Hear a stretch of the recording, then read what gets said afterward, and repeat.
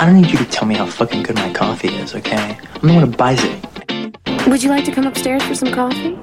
Oh, no, thanks. I can't drink coffee late at night. It keeps me up. Shows a lady away the next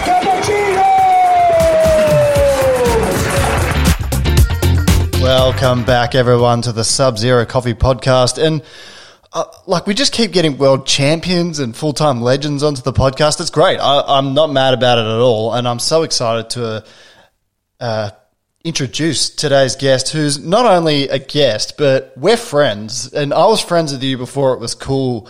I'll introduce you to Matthew Winton, the current and recent World Brewers Cup champion. Hello, Matthew. Hey, Kirk. How's it going? Oh, mate. Well, I was good, but now that you're here, I'm so much better. I love it, man. That's fantastic. And really you're cool coming to us. You're coming to us live from Milan again. So you've gone to Milan. You've painted the town red. You've won the championship, and then all of a sudden you're back there. What's the go there, mate? Yeah, I'm back here just for the morning, actually. Didn't really get to see too much of Milan when I was here, funnily enough. I was a little bit too focused on what was happening with the competition. But yeah, just had the chance to get down here for a day and took it. So coming to you live from a hotel room in the center of Milan. Yeah, well, I mean, get some heavily Robusta coffee. Yeah. Oh, the coffee in Italy. I'm sorry to those listening from Italy, but it is, on the whole, it's rough. It's rough. I went to Italy in 2017, and I was just in the infancy of my barista making career, or coffee making career rather, and the coffee was, you know, when you hear the squealing of the milk jug, or like it sounds like an animal being tortured. Yeah, well, it was that.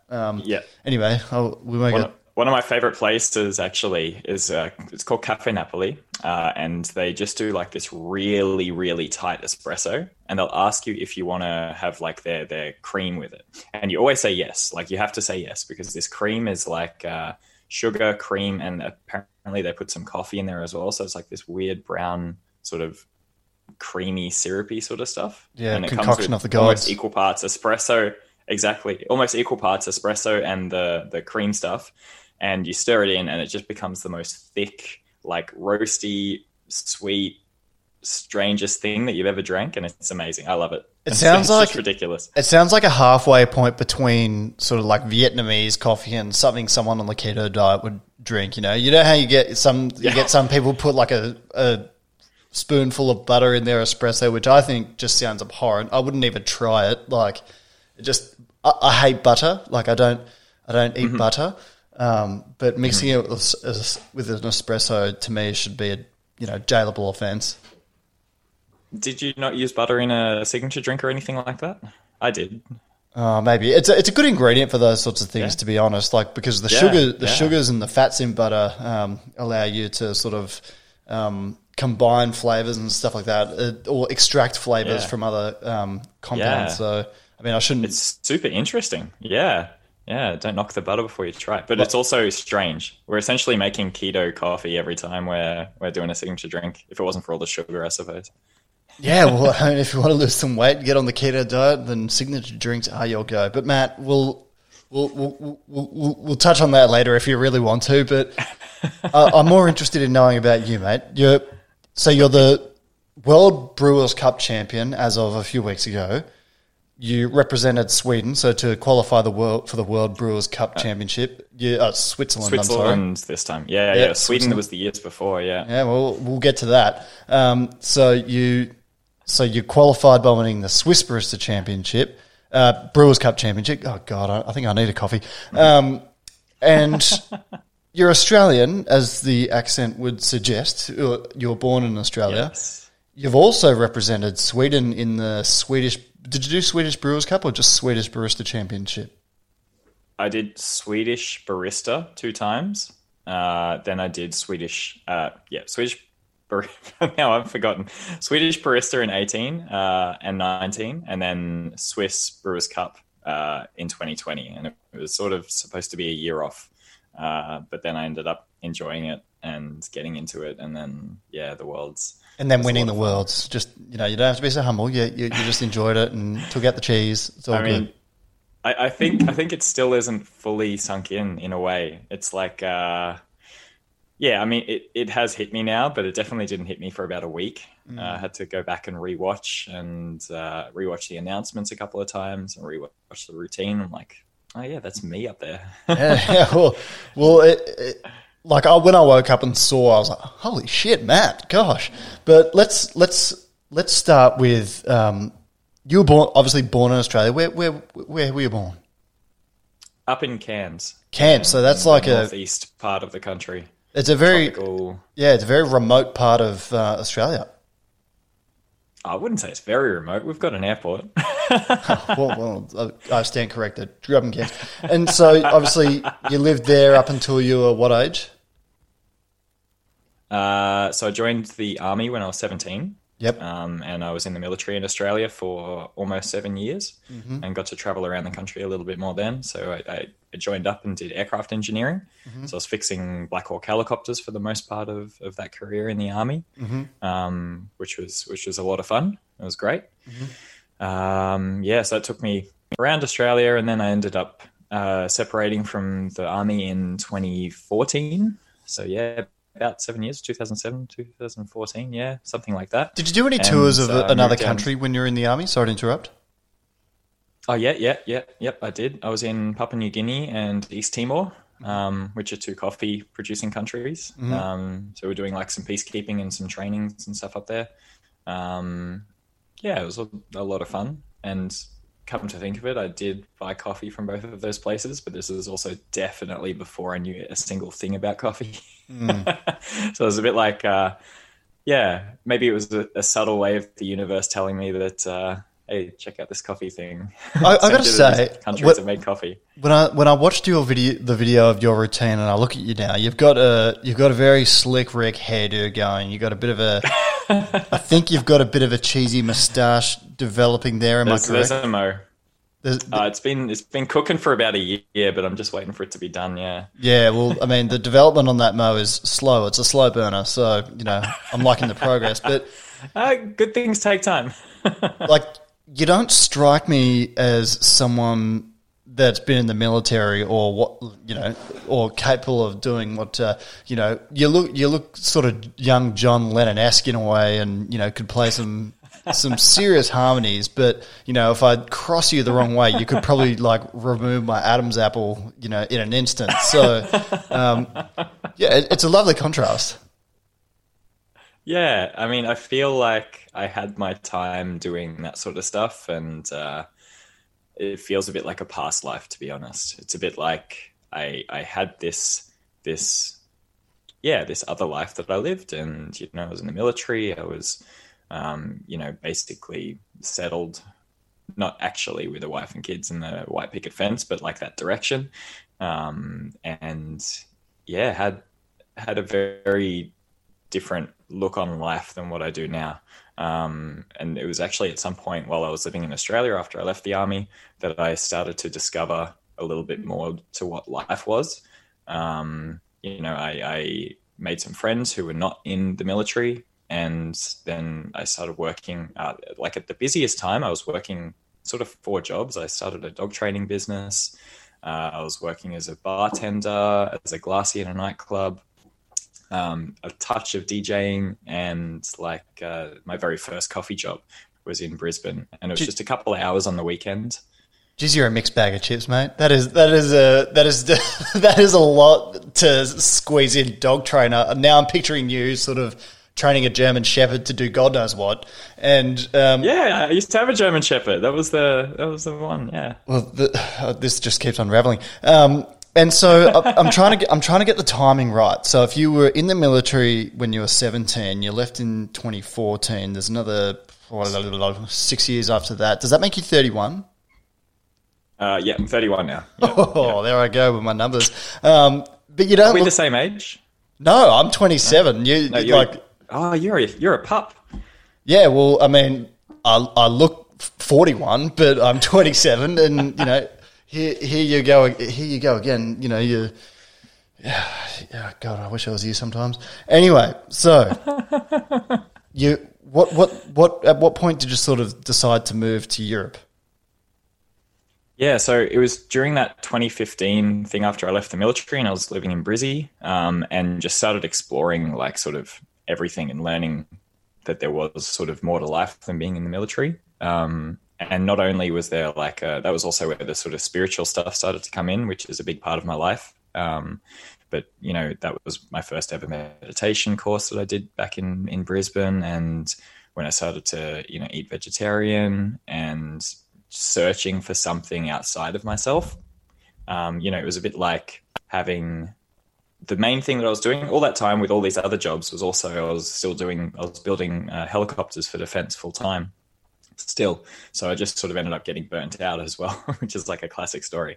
And just trying to find what I really wanted to do. And a friend of mine about 2 weeks before we went was just like, hey, we should go to Europe and just do contracting. So still with aircraft engineering, but like you just sort of go one place and then, you spend 6 weeks there and then they pay for your flights and your accommodation to go to the next place. And then it was just sort of traveling around. So me and him started in Wales. And then I went to England. He went to Germany. I went to Switzerland. I think he went to the south of France for the next contract. And when I was in Zurich, I just like the contract finished. It was a beautiful sunny summer's day, and I just felt like, I could stick around for a little while. And I just walked into a local cafe just in the city, and was like, hey, I'm Australian. I'm a bit of a barista, looking for a job. And the guy was like, oh, you're Australian, you're a barista? Yeah, come in, sit down. And I just sat there, and I think it was also like the middle of a Friday lunch rush. So my timing wasn't great, but I just sat down. He gave me some coffee, and, we just like got along. And fate sort of had it that he actually hurt himself quite badly, burnt his hand, and he couldn't work anymore after that for like 4 weeks. And I just stepped right into his job basically and started working full time in coffee. And I just loved it. It was just awesome. Like I was, setting up the cafe, listening to podcasts about coffee, and then making coffee all day and experimenting and messing around.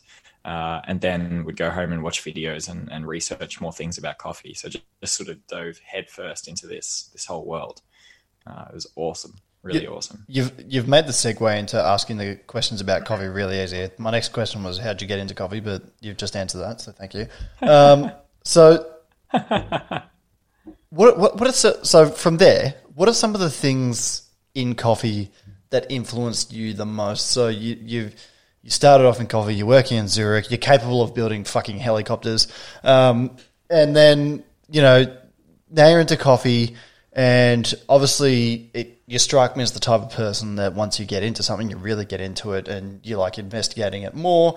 Having an engineering brain would perhaps assist in that because, getting the knowledge of physics, mechanical sort of elements, perhaps some chemistry, biology. Is there some of that in there as well? I was avionics actually, so I did all of the aircraft's electrical, instrument, and radios. Yeah, well, translates. It sounds like smart stuff. I'm sure it applies. All right, so you got there. What influenced you from then on, coffee wise? I think definitely I was the podcasts were the biggest thing. Which podcast? That's something I've got to shout out to. So definitely Tamper Tantrum. That was the one with Steve Layton and Colin Harmon. I listened to that for like a year straight, every morning basically. Just, there was such, I think it was exactly how, I think you hit the nail on the head describing me. I'm the sort of person that just like dives all in. And there was so much information available. And they just kept, unraveling new things about origins, about famous people and what they did. The Cat and Cloud podcast in the US. Chris Barker and Jared Truby. Yep. Shout out to them. Jared, who I've met in person, is an absolute legend. I love the guy. And Chris, I'm a big fan of their work too. They're both absolute legends. I was so stoked, and I was fangirling a bit about meeting them in Boston 2 years ago. It was super cool. Really respect everything they do. I like their whole vibe. I love listening to their stuff. So that was like at the start, and then I feel like podcasts sort of developed a bit more, and you started this one. I've listened to all of your work, and I love it. I love the guests that you get on as well. And oh, geez, you're I mean, pulling on the heartstrings here, mate. You know me, I'm like into this sort of casual style of conversation. I really like that more, and I think you hit the nail on the head there pretty well. Well, it's thank you would be my first response to that. I just want to, before we move on to too much else, I want to also say about Stephen Layton that I reckon there's hundreds of episodes of In My Mug. You know, the little YouTube thing that has been do. I don't think Steve does it anymore, but when he did, I reckon I watched nearly all of them. There were, 600 that he did himself, and then, I think it's transitioned to some other people now, but I watched nearly all of them, and that's really how I got into sort of this, sort of concept of liking individual coffees and sort of, having a more of a wine, industry outlook on coffee itself. And I credit a lot of that to Steve Layton and In My Mug, where he'd just go talk about a farm, and then I just thought to myself, geez, I want to try coffee from that farm. And some of the farms I've been to now, so some of the farms in Bolivia, some of the farms in Brazil, he's got this, he pronounces Fazenda Cajueira de Grama in such a funny way. And I've been to that farm. Very British. Yeah, very British. And I really credit him for a lot of that. And then, I think we should tell the story of how we met and became friends. For sure. We can just jump back to Steve really quickly, but I also had the opportunity to work with him as well. He's part owner of Drop Coffee, where I worked in Sweden for 6 months. So him and Joanna were amazing mentors for me for that time I was there, and still continue to be. He was the one that set me straight with my 2018 World Barista Championship routine. I remember I came in there and I was just fucking about with espresso all the time, because I think that's what I was comfortable with, and kept on making espressos of this coffee. And at some point I think he just got fed up with me giving him espresso and was like, look, you give me like 6 good shots now. They're all fine. They're all tasty. You give me a couple of milkies. They're also great. Give me a signature drink and a routine. And then until you have those, no more espressos. And I was like, but I want to, nope. Give me a routine. Give me a sig bev. Then you can go back to making your espressos. Fine. All right. Yeah, right. No. There's few people on earth would know more about barista competitions than him, I would have thought. But anyway, he's an absolute beast. Let's go to How did we meet? All right. Well, I'll start the story off, and this is like, there's so many reasons to hate social media these days, but you do get a few good things out of it. I was observing your Swedish barista competitions, because back in the day I just was all in, loved it, and you had won the Swedish barista competition, and so back then But you were also in Sweden, no? Yes, I was. So I visited my ex-girlfriend's family, who were Swedish, and absolutely love them. We're still good friends, and the family is like, I wish they could be my mum and dad sometimes. But so we were visiting her family in Sweden, and then I just sort of thought, well, what's the good coffee scene around here? So I ended up sort of doing some investigating.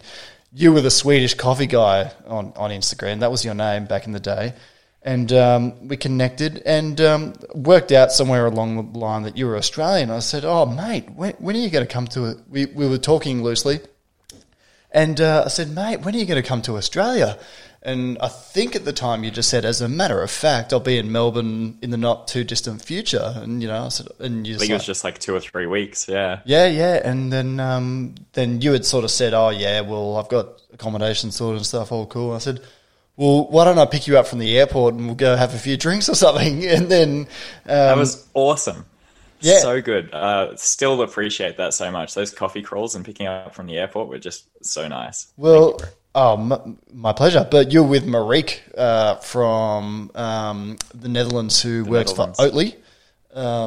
Yep. At the time as well. That was also so random. You know that we just met on the plane. We had no idea that either of us were on the plane, and I was walking down the aisle to go to the toilet, and I just hear Matt, and I was like, what? And she's just sitting in the seat by the window there, just totally randomly. We had no idea that we were either both of us going to Australia, or that we'd both be on the same flight. and then we managed to hang out for a few days afterwards. It was fantastic. I got sat next to Agnieszka Ryuska on a flight from Brazil to from Belo Horizonte to Sao Paulo, so that was pretty funny. I was like, well, hello there. I know you. Yeah, fresh off a WBC win that year, so, you know, the people you see. But anyway, back to the story.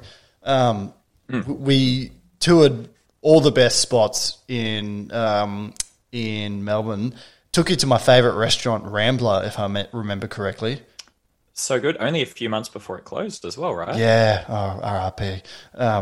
Yeah, that was I remember that red cabbage sort of dish. There was something with like a red leafy fruit. It was a vegetable, and it was so good. Everything there was like the best thing I ever ate. Anyway, and at the time I was working for St. Ali. You must have had so many good coffees that weekend, and amazing. Really, that's how we became friends.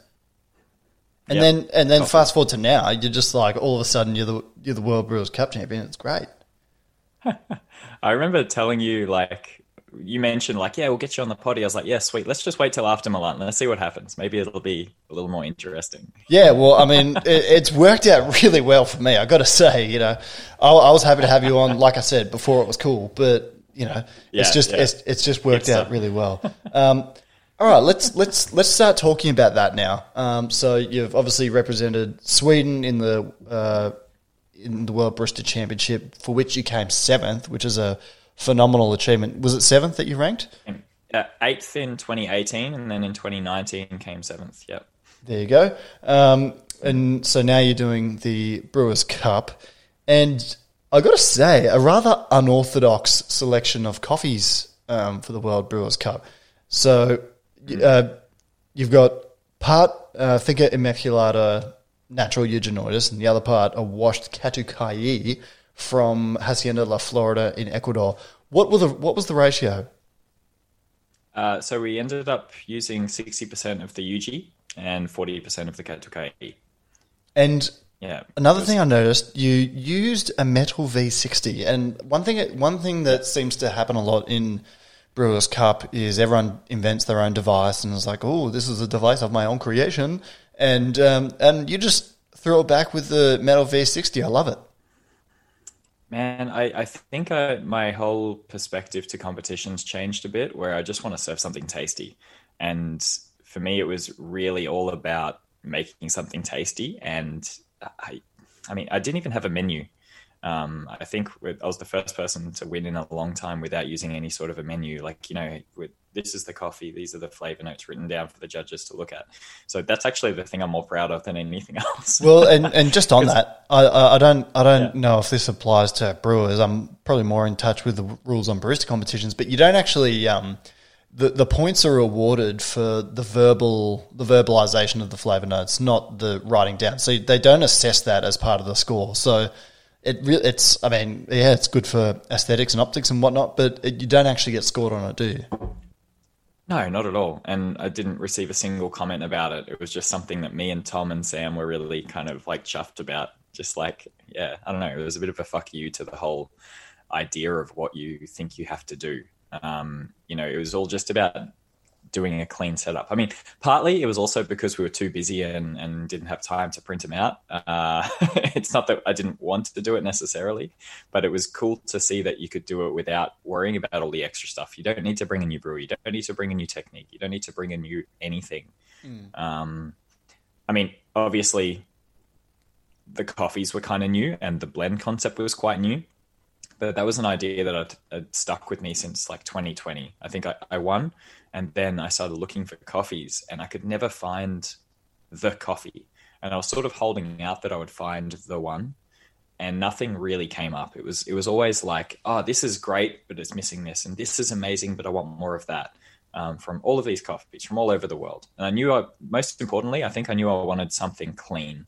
And that was the biggest thing. Well, I've got a brilliant little piece of audio here that I'm going to play. You won't be able to hear it, Matt, but it's the intro to your routine, and it kind of before we get stuck into talking about the coffee itself, I think it's important that everyone listens to this. So this is the first, I might say, 20 seconds or so of Matt's World Brewers Cup winning routine. How does this sound? I'm going to serve you the most sweet, balanced, and unique cup of coffee that I have ever had. It's a dance between acidity and flavour, body and sweetness, all the way from hot to cold. A dance between acidity and flavour, body and sweetness. How does it sound? Sounds great, mate. It sounds really good. So let's get started. So like we said before, you've got the natural Eugenoides and the washed Katukai. Washed Katukai, it doesn't, that's not the type of coffee that really gets a big sort of go in World Barista Championships or World Brewers Cup competitions. You visited the farm. So to be honest, the Eugenoides got a huge run at the World Barista competition and Brewers competition this year. Well done to them and to Finca Immaculata, who would just be, everyone would want their coffee right now. But talk me through the Katukai and how you source that. 100%. Yeah, I mean, that's the coffee I'm most passionate about. To be totally honest with you, I am not a huge fan of Eugenoides on its own. But and neither am I, because, sorry to interrupt you right here, but I've not had a Eugenoides espresso, filter rather, but the espressos, a lot of them, I've not had one I've liked, because some of them can be they can taste like sort of, popcorn with some sugar dripped on it, or like, baklava, and, don't get me wrong, I love baklava. I eat baklava in my sleep, but it's just not something I really want to taste in an espresso. So... I think I was just going to say the developments that Immaculata have done have been really, really progressive, and they have pushed the flavors a lot. And it is something very different to how we've had it in the past, I think. But in filter as well, I remember that coffee did not work in a flatbed brewer. When I first brewed the Eugenoides that Sam Cora sent me from Honor Coffee, that's who I was working with to get to the world. He was my coach in the end and my absolute savior for water, for coffee. He's an absolute wizard. And he first sent me some, and I brewed it in a flatbed brewer, and it just didn't work at all. It was really rough. So that's actually why we switched over to a cone brewer. Before that, I would have happily used the April brewer from Patrick Rolfe. He's a good friend of mine, and he sent me some, and I brewed on that almost every single day. And the Katukai shone through that brewer. It was awesome. But for the blend with Eugenoides, it just didn't work, and that's why we ended up having to go back to this metal V60 and the cone brewer and something a bit more traditional. But I can talk. Let's go back to your actual question, because that would only be fair for you. But yeah, the Katukai from La Florida. So yeah, I went to Ecuador in June this year, which I was super stoked about. I had a couple of weeks off of work. We finished a pop-up and then had some free space and time, and I was able to travel. There was no restrictions with quarantine, and I went just north of Quito first to a farm called Finca Soledad, where I met with a friend of mine, Pepe. And then the 2019 Ecuadorian Barista champion, Jonathan, came up, and his buddy Alessandro, and we just were up at the farm for a few days. We were planting some new geisha trees in a plot that we cleared, and working basically. And then me and Ale decided, he had some time off, or he could take some time off, and wanted to come down and take some pictures. He's awesome at videography and photography. Went down to the south of Ecuador, where Loja, and further down Sozoranga is, where La Florida was. And we stayed there for, good part of a week, and just worked as well. We were doing everything. We went from picking up at the farm, where the house is, and then the farm is sort of a kilometer away and up a little goat's track. And normally they have a donkey to carry all of the cherries back down, because it's just, a winding path basically. And the donkey hurt its leg, so we had to carry it over our shoulders or on our heads. And man, that was a struggle. That's where you need someone like Tom Ballerin. Yes, Tom would have been a great asset there. He would have taken all of the bags for everyone. Well, yeah, him or Maxwell Colanda Dashwood would have been a good sort of buddy to have there. The first time I met Tom was actually literally, and I shit you not, he was in Australia and preparing for a competition of his own. He walked into St. Ali carrying a sack of coffee from Santa Rosa in El Salvador. I was like, Santa Rosa in El Salvador. Yeah. I was like, Raul Rivera. Yeah, I was just thinking, Jesus, you don't see that every day. And then he's gone on to have a very distinguished career as well. Yeah, yeah. I mean, God bless him. He was again my savior in Milan. He saved my life there. Like he was my chauffeur for the time. He was driving me around this crazy Milanese traffic because it's a bit ridiculous driving here. It's definitely not like structured Switzerland in that regard. Oh God, Italian drivers are like, zebra crossings seem to have no validity over there. They will drive right through you if you let them. To be honest, the thing I liked was the parking. Like you can just literally park where you want and you're sweet. Don't worry about lines. Don't worry about parking spots. Just like, is that a bit of tarmac over there? Yeah, let's pull up there. It was great. That made parking actually easier. But yeah, he kept me sane there. He was like just so amazed by his dedication to helping me and the team. Anything that Sam and I needed, like, oh shit, we need more water. Cool. Tom, can you run out and grab some? Yep, sweet. And he's just off. And, he was, in the end, like after this week-long setup that we had here in Milan, he took care of, Sam took care of the coffee and the water. That was his job.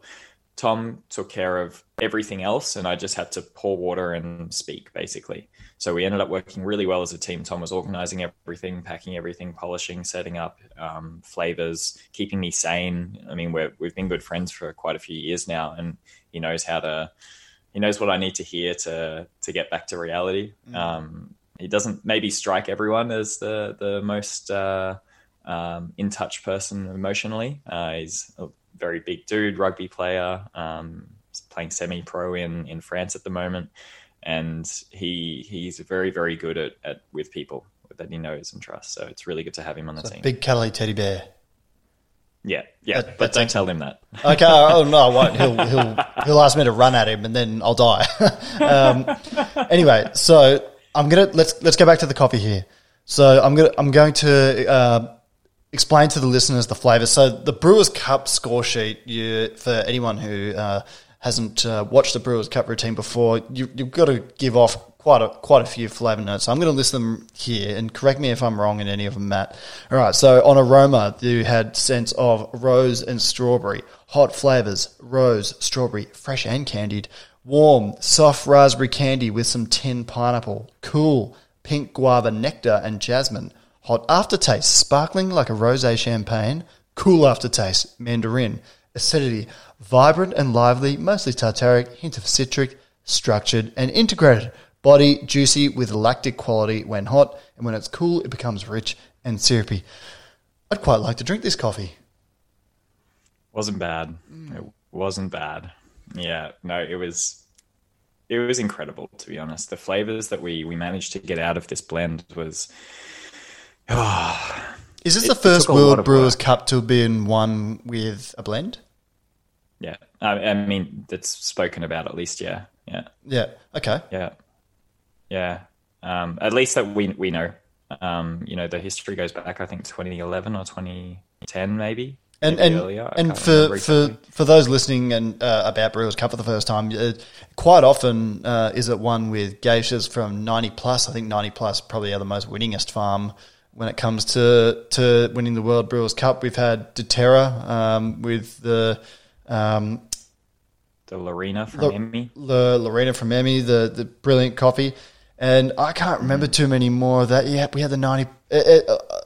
honestly, they must all... 90 plus started winning in about 2012 or 2013 maybe. And I think Matt Perga might have been the last one that didn't have 90 plus. Yeah, well, they've cleaned up a lot of trophy-ware since then. But anyway, so it's quite unique to have won with a blend, let alone featuring Eugenoides and Katukai.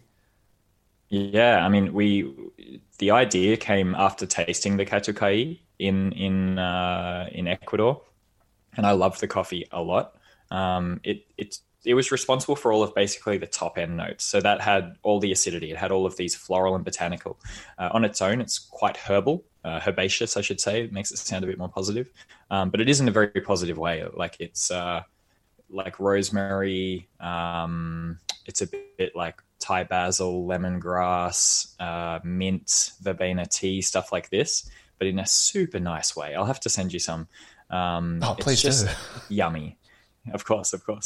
It's just a very, very yummy coffee and very drinkable. And the fruit qualities are like very light. It's like, yellow and white fruits, lychee, white nectarine, that sort of a thing.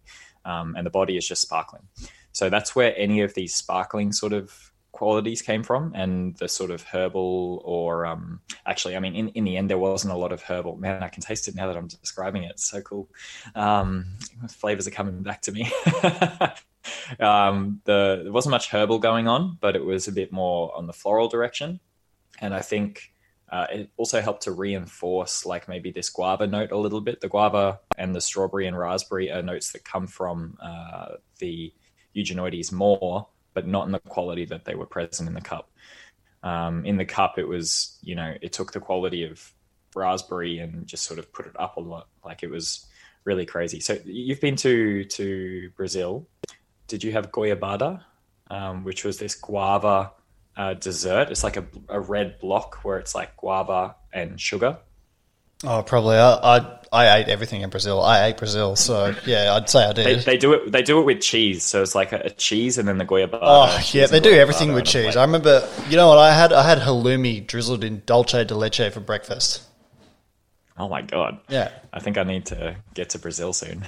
To LA. You definitely pay for it in ways when you're traveling abroad and eating that kind of stuff for breakfast. But when in Rome, eh? It's worth it. Yeah. Yeah. So the cold flavor, that guava nectar, was like this goiabada. It was absolutely insane. One training day, I don't think I'll ever forget that brew. And then the warm flavor, this raspberry confectionery, was exactly like Alan's lollies, like Red Frogs. It was just, that was the only thing you could taste. Hot was like, yeah, cool, the strawberry, whatever. And then it was like, bam, Alan's Red Frogs lollies. And then bam, goiabada, nothing else.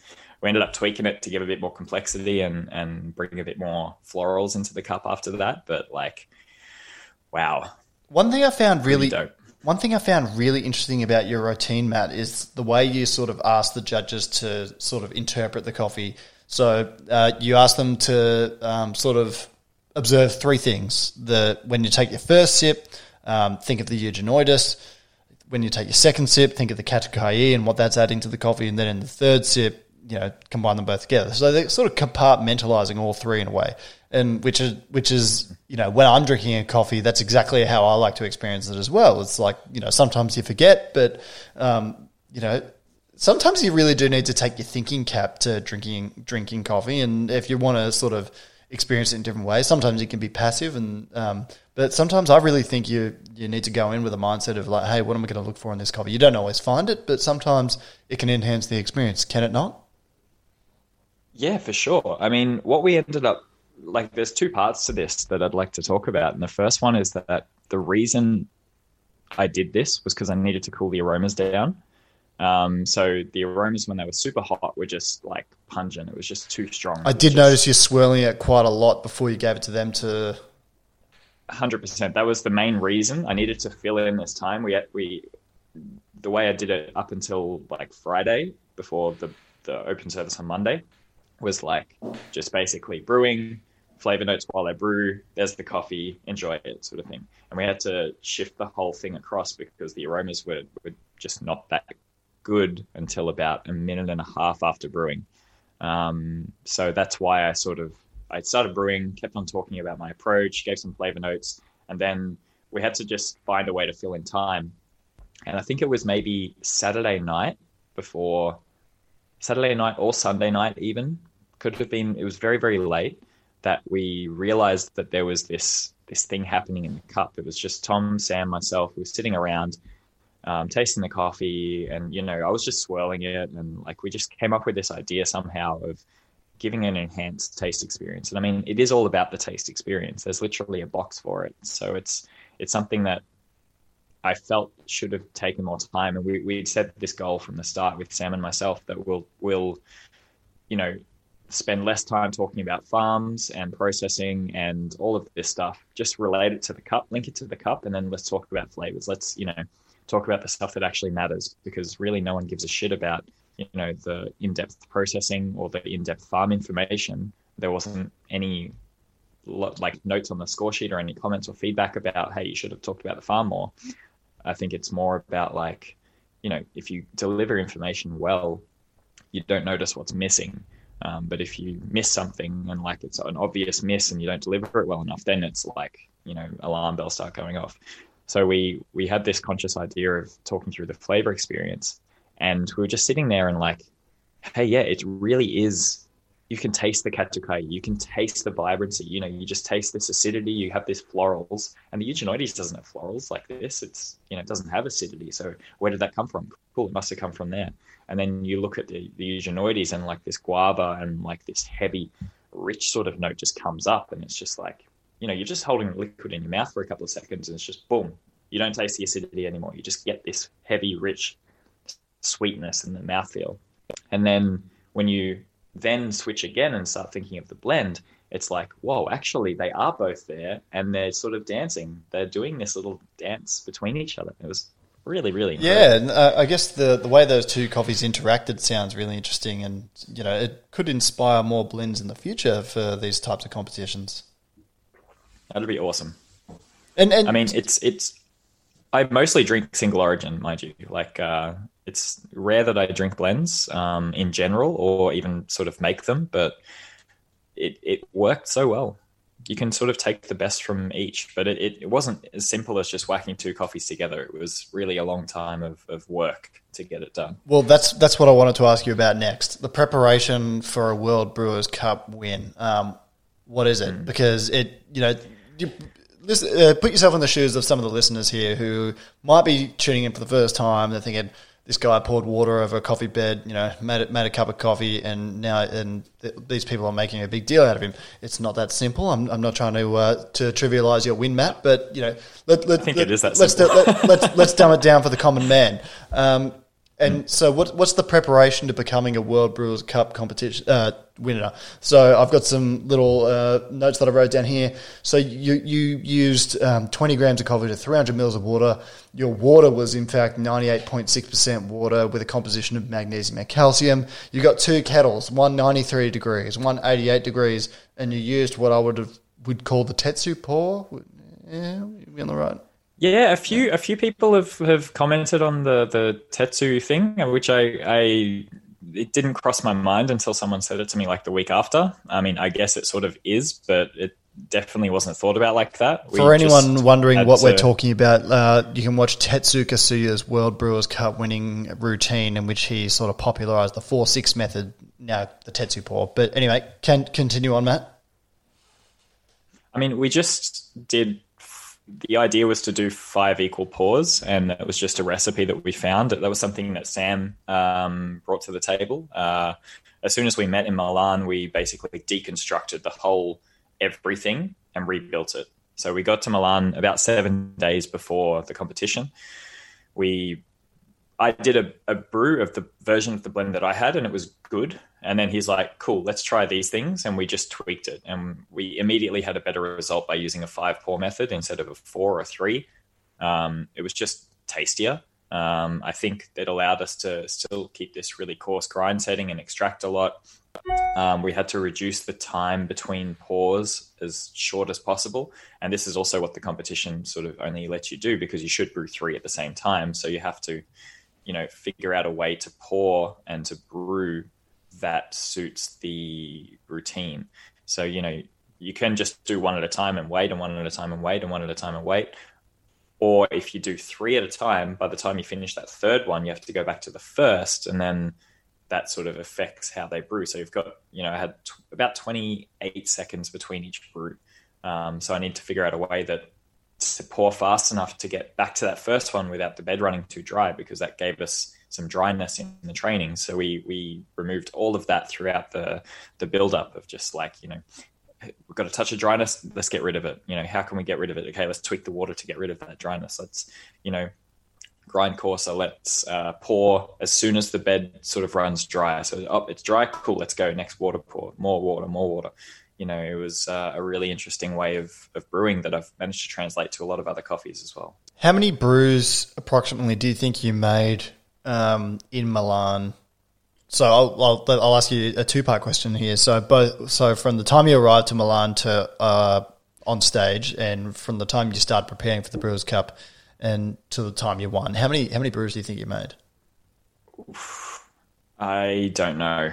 I mean, working with Sam remotely was cool because we could both brew. I could brew in Switzerland, he could brew in Australia, and we had the same coffee because we both roasted it on the same machine with the Cafe Logic. It was a really cool little roaster that Sam's working with the guys from them. And they sent a unit over. Super, super cool. Wayne is such a good dude from Cafe Logic. He helped us out so much, and we were able to like synchronize the roasters so that we could both taste the same thing. We used Aquacode water diluted to the same strength, so we were tasting the same thing.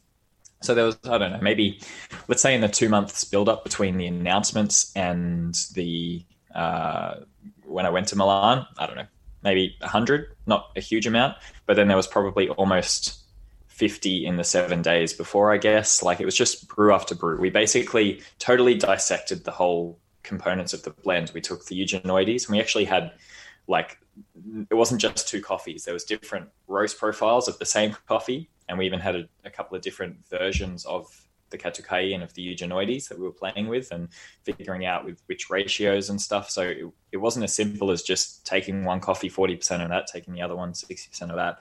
But there was different roast profiles and different versions, like lots, with slightly different processing of the same coffee that we used in different amounts. And so we broke all that down, built it back up, then, tested the water, being like, all right, cool. We've got now, I remember the one time where we had 6 different waters, the first one to try and sort of start big and see what worked. And then the next 3 brews. So we were always practicing with 3. So it was 3, 3, 3, 3.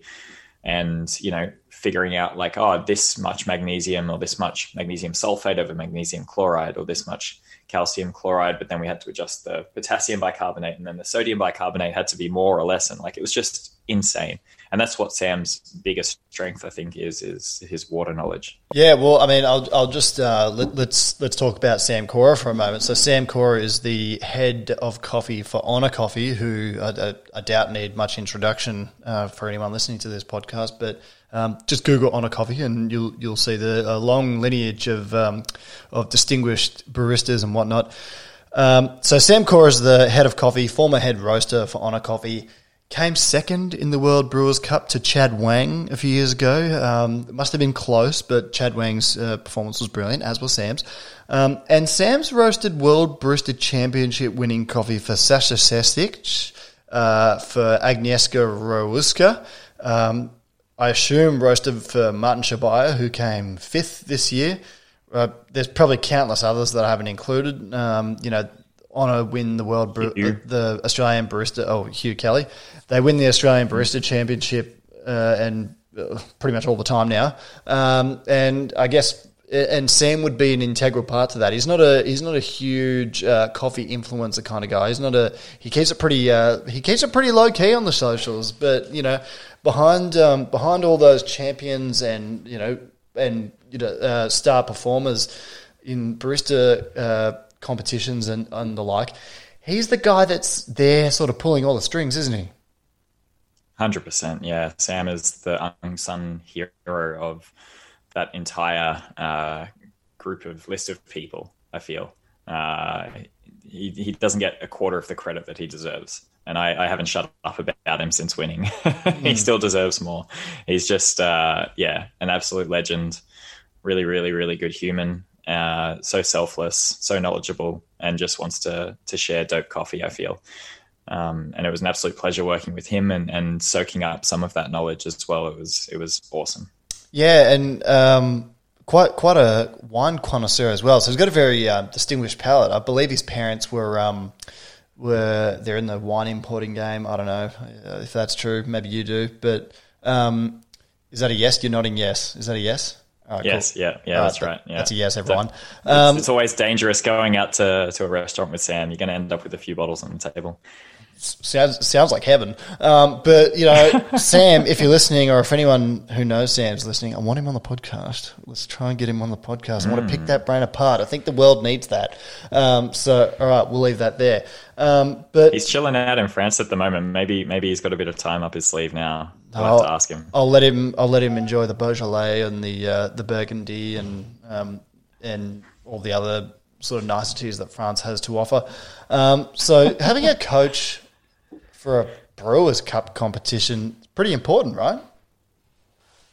I never thought that it was necessary. I thought I could do this on my own for a long time, and I always felt like I was on my own. When I first reached out to Sam, I felt like it was more of a way of like, hey, what coffees do you have? Well, how did that sort of eventuate? Did you proactively seek him out? Did they seek you out? What happened there? Yeah. I reached out to Sam. I always admired him and his coffee knowledge and skills.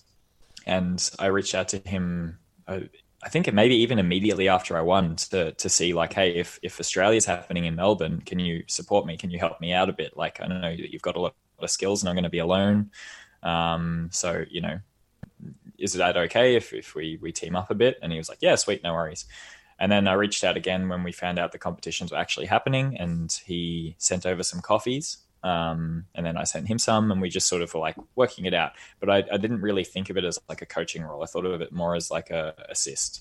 And then as we started to get into it more, I was like, fuck, I really need someone like him to help me push myself.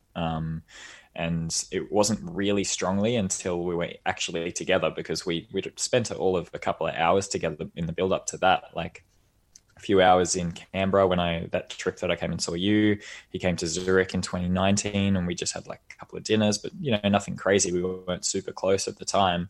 And then in that 7 days before, like that was when I was like, fuck, all right. You know, I think it was probably Thursday or Friday. I just said, look, I trust you totally. Whatever you do it. It was between him and Tom that I just gave 100% of the trust of the taste of the coffee, what you're doing. You know, you make a change in the water, do it. You make a change in the coffee, do it. It's 100% on you. I felt like I didn't have the space to be able to try and control those variables as well as doing the performance aspect of it. So we ended up just, you know, he focused on the coffee.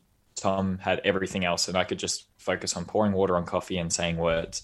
Because there was actually a time, I think it was Thursday or Friday, it wasn't very long before, where, I mean, you've competed, you know, there's these peaks and troughs when you compete of like confidence and motivation and stuff like that. And I hit a massive trough just a few days before, and basically the coffee was tasting so good, and I couldn't fucking say a flavor note and pour water accurately at the same time. It just wasn't coming out. I just couldn't do it. And like I was there and just like, I just got so frustrated and like, you know, in a way like mad at myself, because all of the work that these guys had done, and I was going to fuck it up by not being able to speak and pour water well. Like, and just like, just drove me crazy for a few days. I mean, not even a few days. It was more like a few hours. It was an evening.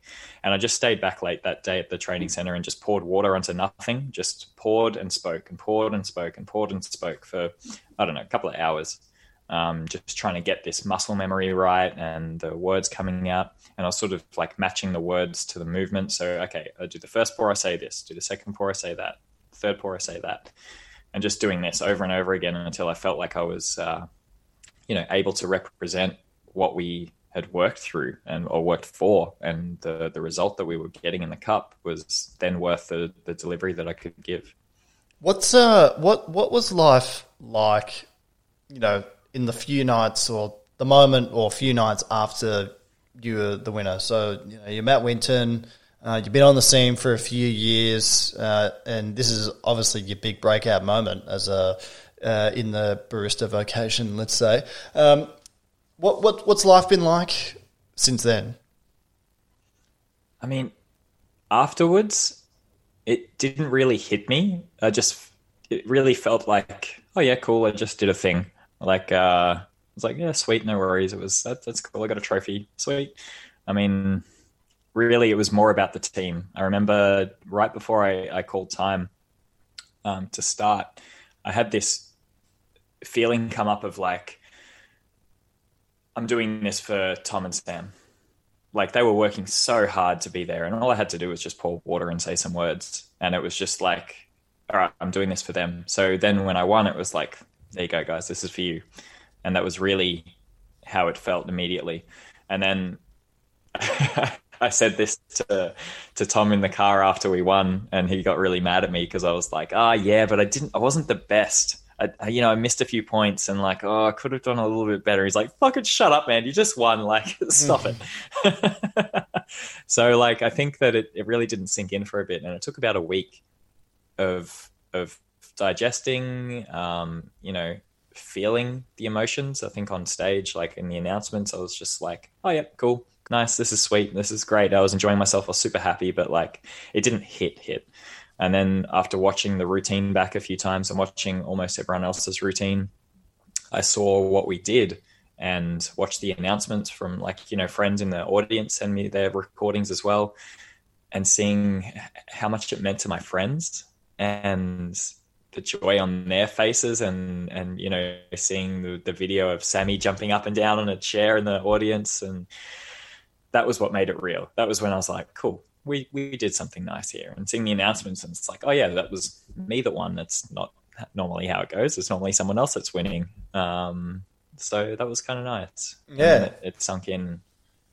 And like, yeah, I dare say you're probably going to get to do, as usually happens with Brewers Cup and barista competition victories, is you get invited to a few more places, and you get to go traveling a lot more and all those sorts of things. So you probably got that to look forward to. You excited for that? Yeah, keen. Yeah, definitely. I think that there's a lot to consider now in being a champion, quote unquote. I still don't fully feel like I haven't changed that much. Like I didn't do anything spectacular between not getting announced and getting announced. Like you're still the same person, I think, but now it's just that people seem to value you a lot more, which is kind of a strange thing, to be honest. It's a little bit like, okay, well, like you're one of the OGs, you were going to have me on here before or after. It was all sweet, but a lot of people just sort of want your attention since you have a title, and that's a bit of a strange thing to comprehend, but it's something that you sort of have to deal with. And like I spoke to a few world champions like Matt Perger, a friend of ours, Sasha has helped a lot, Dan Fellows, the 2-time world champion of coffee and good spirits, Dale Harris. These guys all helped to give me little nuggets of advice of sort of how to approach it, and we are all just sort of winging it, and we all are just figuring it out for ourselves. And yeah, I think it's awesome to be able to be invited to all of these other things and have the opportunities to do things that both I find interesting and rewarding, and what I can give back to other people to make a difference, I suppose. I'm not into necessarily, going out and being a consultant and making lots of money and all this sort of stuff, but more like, all right, well, what value does this give to other people? That's more what I'm interested in. If I can do both at the same time, then that's fantastic. But yeah, I don't know, maybe that's just how I am a little bit as well. Well, brilliant segue into my next question. What's next for Matt Winton? It's a good question. I remember like a few years ago, someone asked me what my 5-year plan was, and I kept on thinking like 5 years. Fuck, I can barely see 5 minutes into the future. Like it's just forward thinking isn't a strong suit of mine. I think I'd prefer to live a little bit more in the moment. But what I feel that's coming up is we're going to probably be starting a roastery, or we will be at some point in Zurich. So there's going to be definitely some tasty roasted coffee coming to the world, which I'm really looking forward to.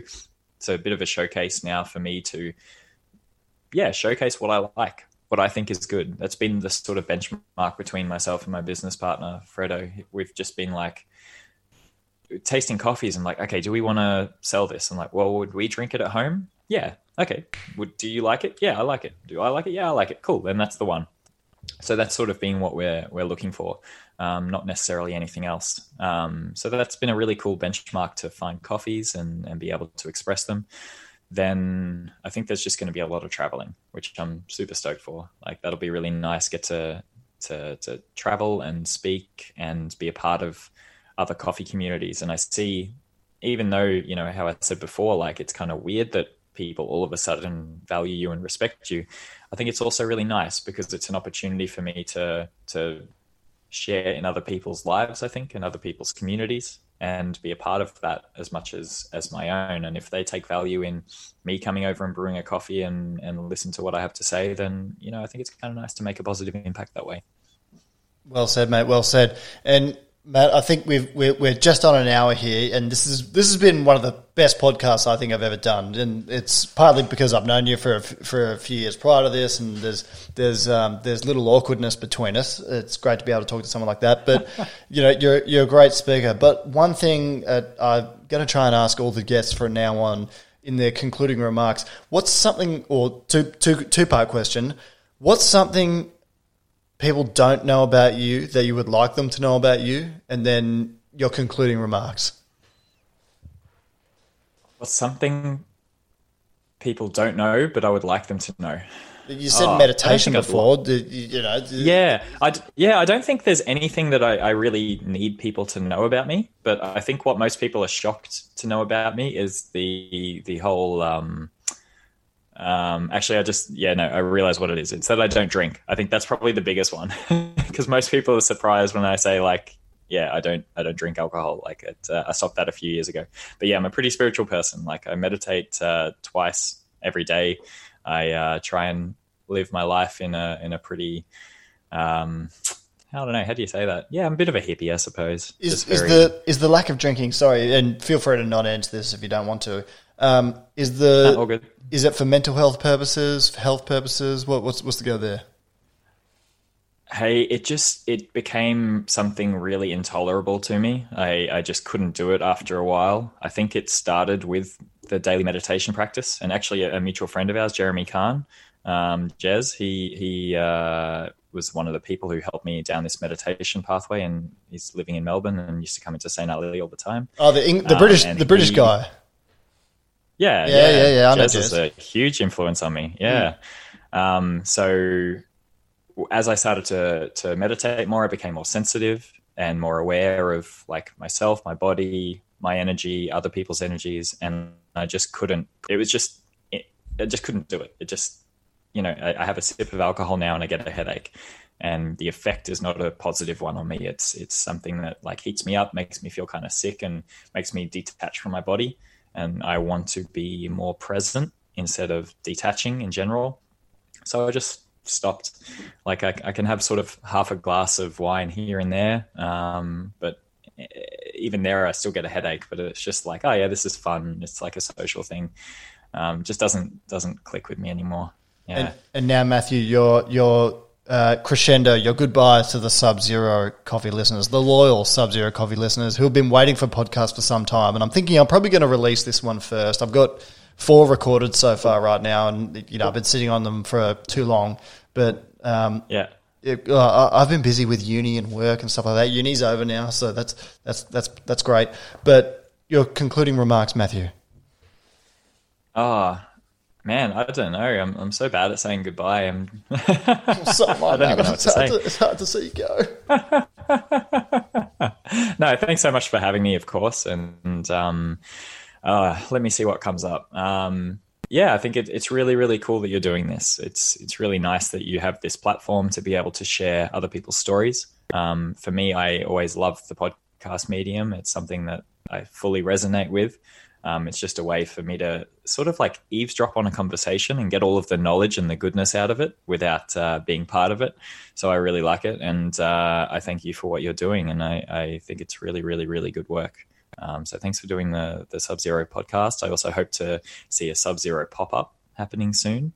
That would be amazing. I would never got the chance to visit one in Australia. That would just make my dream come true. I think maybe I know you're about to say something now, but whatever's happening with the Melbourne Championships, I think we can make something happen with us.